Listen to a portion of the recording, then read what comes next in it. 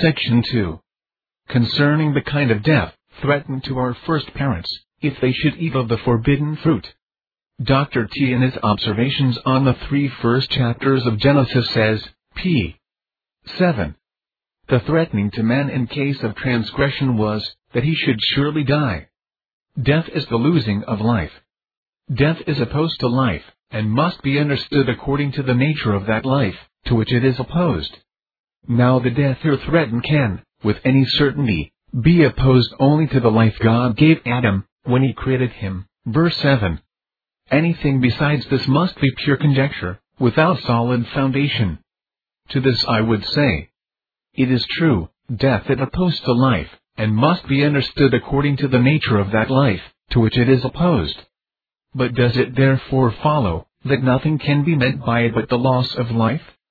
Misery is opposed to happiness, and sorrow is in Scripture often opposed to joy. But can we conclude from thence, that nothing is meant in Scripture by sorrow, but the loss of joy? Or that there is no more in misery, than the loss or absence of happiness? And if the death threatened to Adam can, with certainty, be opposed only to the life given to Adam, when God created him, I think, a state of perfect, perpetual, and hopeless misery is properly opposed to that state Adam was in, when God created him. For I suppose it will not be denied, that the life Adam had, was truly a happy life. Happy in perfect innocency, in the favor of his Maker, surrounded with the happy fruits and testimonies of his love. And I think it has been proved, that he also was happy in a state of perfect righteousness.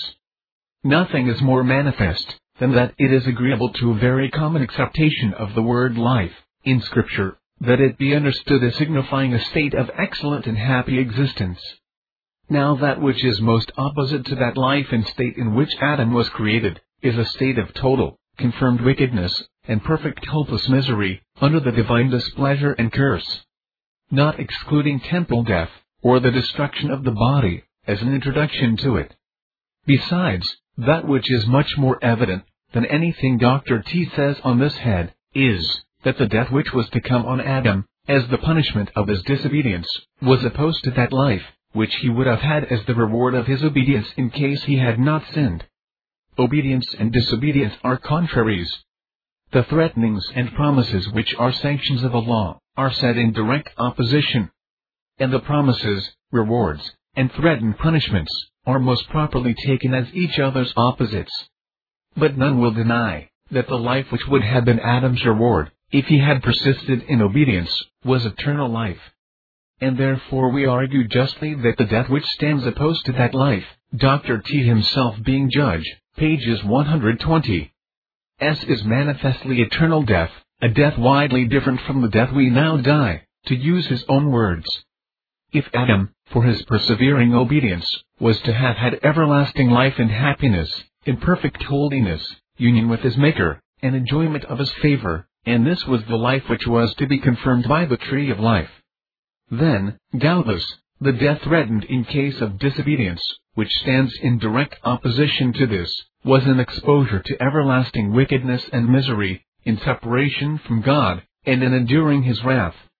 When God first made mankind, and made known to them the methods of his moral government towards them, in the revelation he made of himself to the natural head of the whole species, and letting him know that obedience to him was expected, and enforcing his duty with the sanction of a threatened punishment, called by the name of death, we may with the greatest reason suppose, in such a case, that by death was meant the most proper punishment of the sin of mankind, and which he speaks of under that name throughout the Scripture, as the proper wages of sin.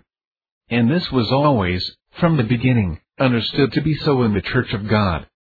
It would be strange indeed, if it should be otherwise.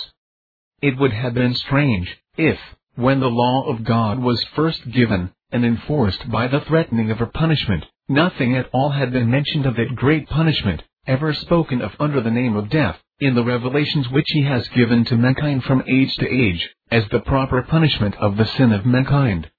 And it would be no less strange, if when the punishment which was mentioned and threatened on that occasion, was called by the same name, even death, yet we must not understand it to mean the same thing, but something infinitely diverse, and infinitely more inconsiderable.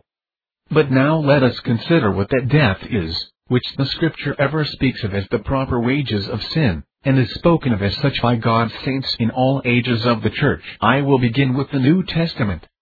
When the Apostle Paul says, Romans 6:23, "The wages of sin is death," Dr. T tells us, pages 120, that this means eternal death, the second death, a death widely different from the death we now die. The same apostle speaks of death as the proper punishment due for sin, Romans 7:5 and Romans 8:13. 2 Corinthians 3:7. 1 Corinthians 15:56. In all which places, Dr. T himself supposes the apostle to intend eternal death.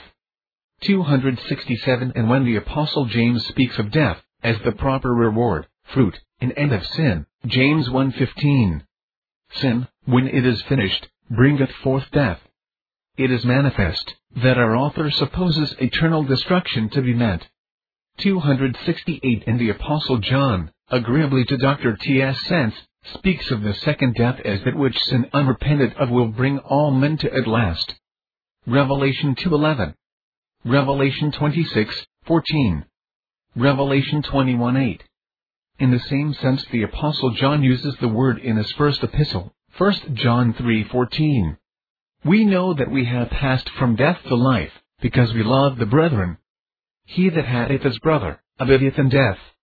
In the same manner Christ used the word from time to time, when he was on earth, and spake concerning the punishment of sin. John 5:24.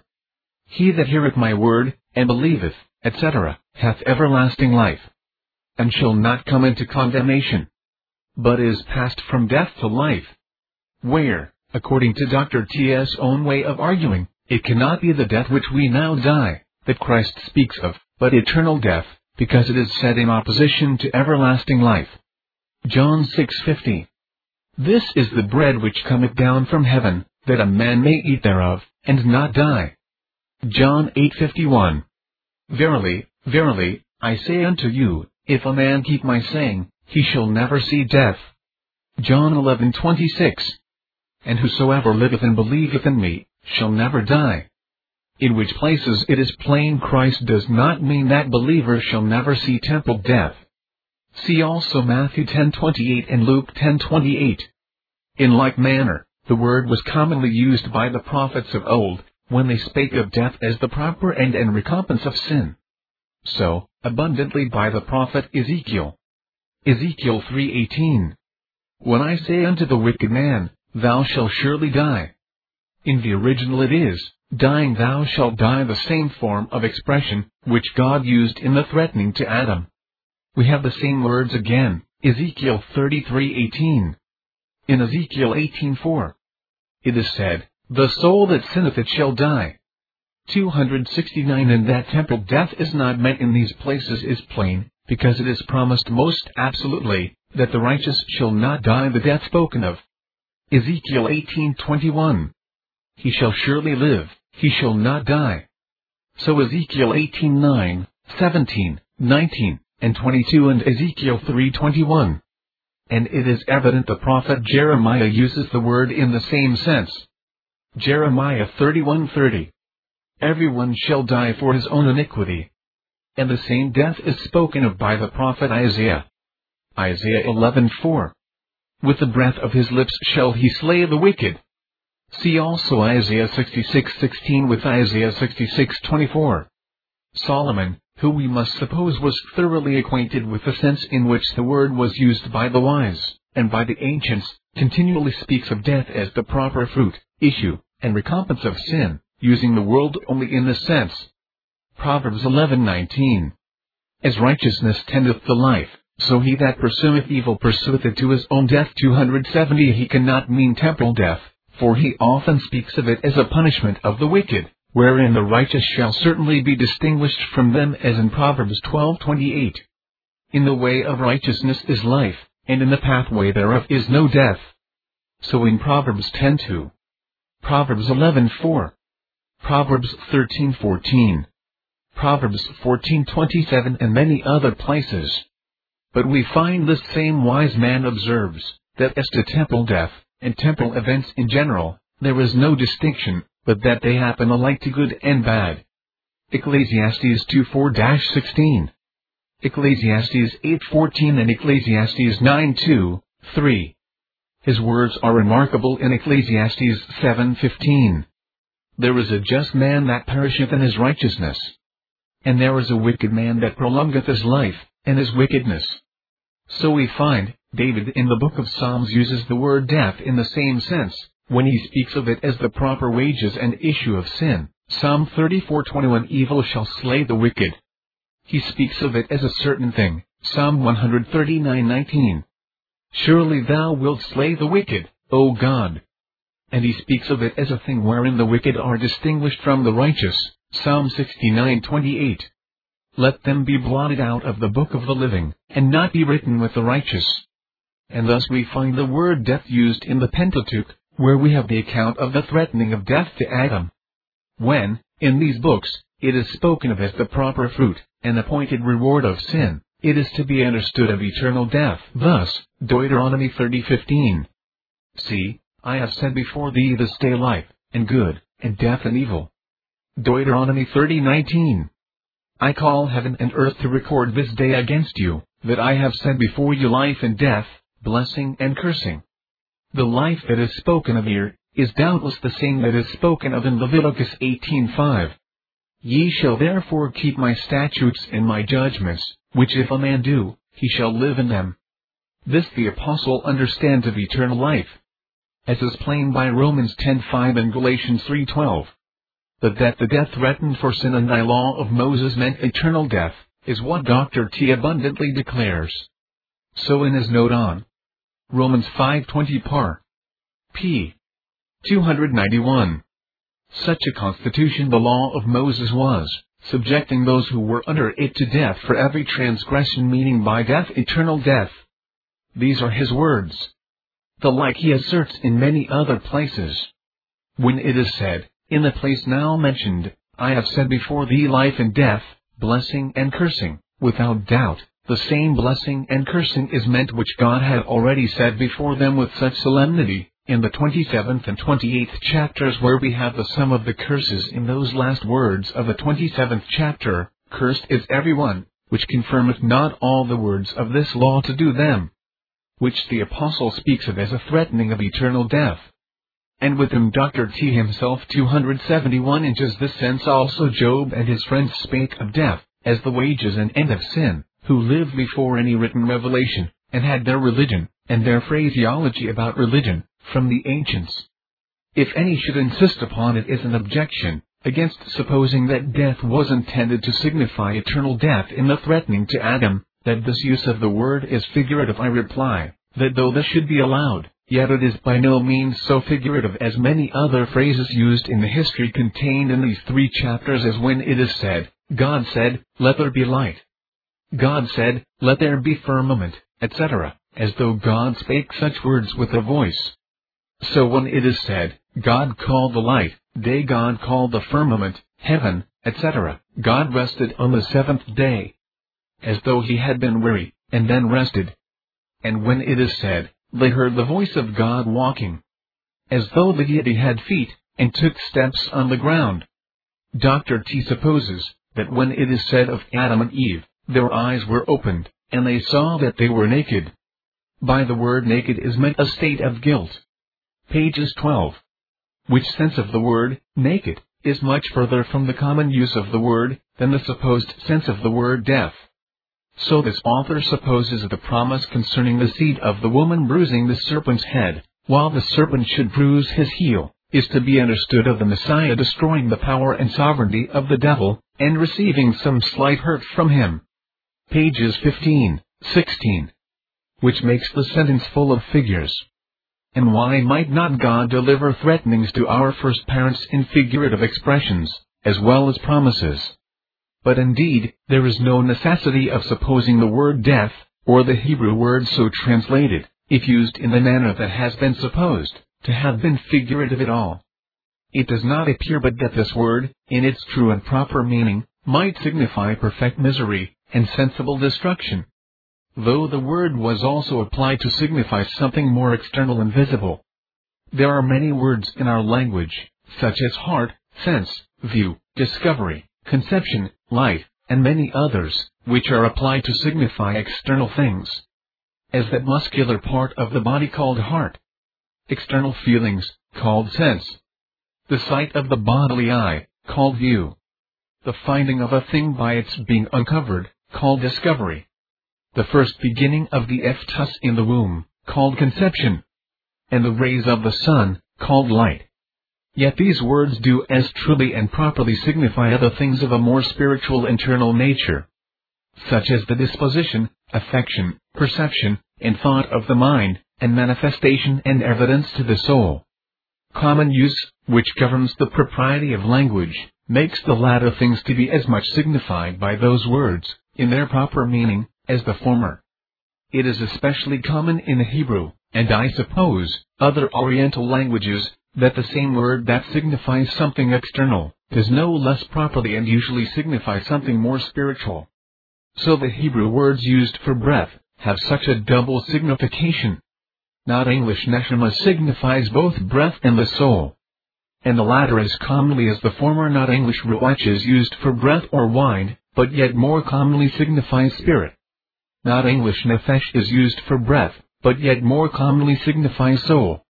So the word not English or not English lbh, heart, no less properly signifies the soul, especially with regard to the will and affections, than that part of the body so called. The word not English shalom, which we render peace, no less properly signifies prosperity and happiness, than mutual agreement. The word translated life, signifies the natural life of the body, and also the perfect and happy state of sensible active being. And the latter as properly as the former. So the word death signifies destruction, as to outward sensibility, activity, and enjoyment, but it has most evidently another signification, which in the Hebrew tongue is no less proper, namely, perfect, sensible, hopeless ruin and misery. It is therefore wholly without reason urged, that death properly signifies only the loss of this present life. And that therefore nothing else was meant by that death which was threatened for eating the forbidden fruit. Nor does it at all appear but that Adam, who, from what God said concerning the seed of the woman, could understand that relief was promised as to the death which was threatened, as Dr. T himself supposes, understood the death which was threatened, in the more important sense. Especially seeing temporal death, considered originally and in itself, is evermore, excepting as changed by divine grace, an entrance into that dismal state of misery which is shadowed forth by the awful circumstances of this death.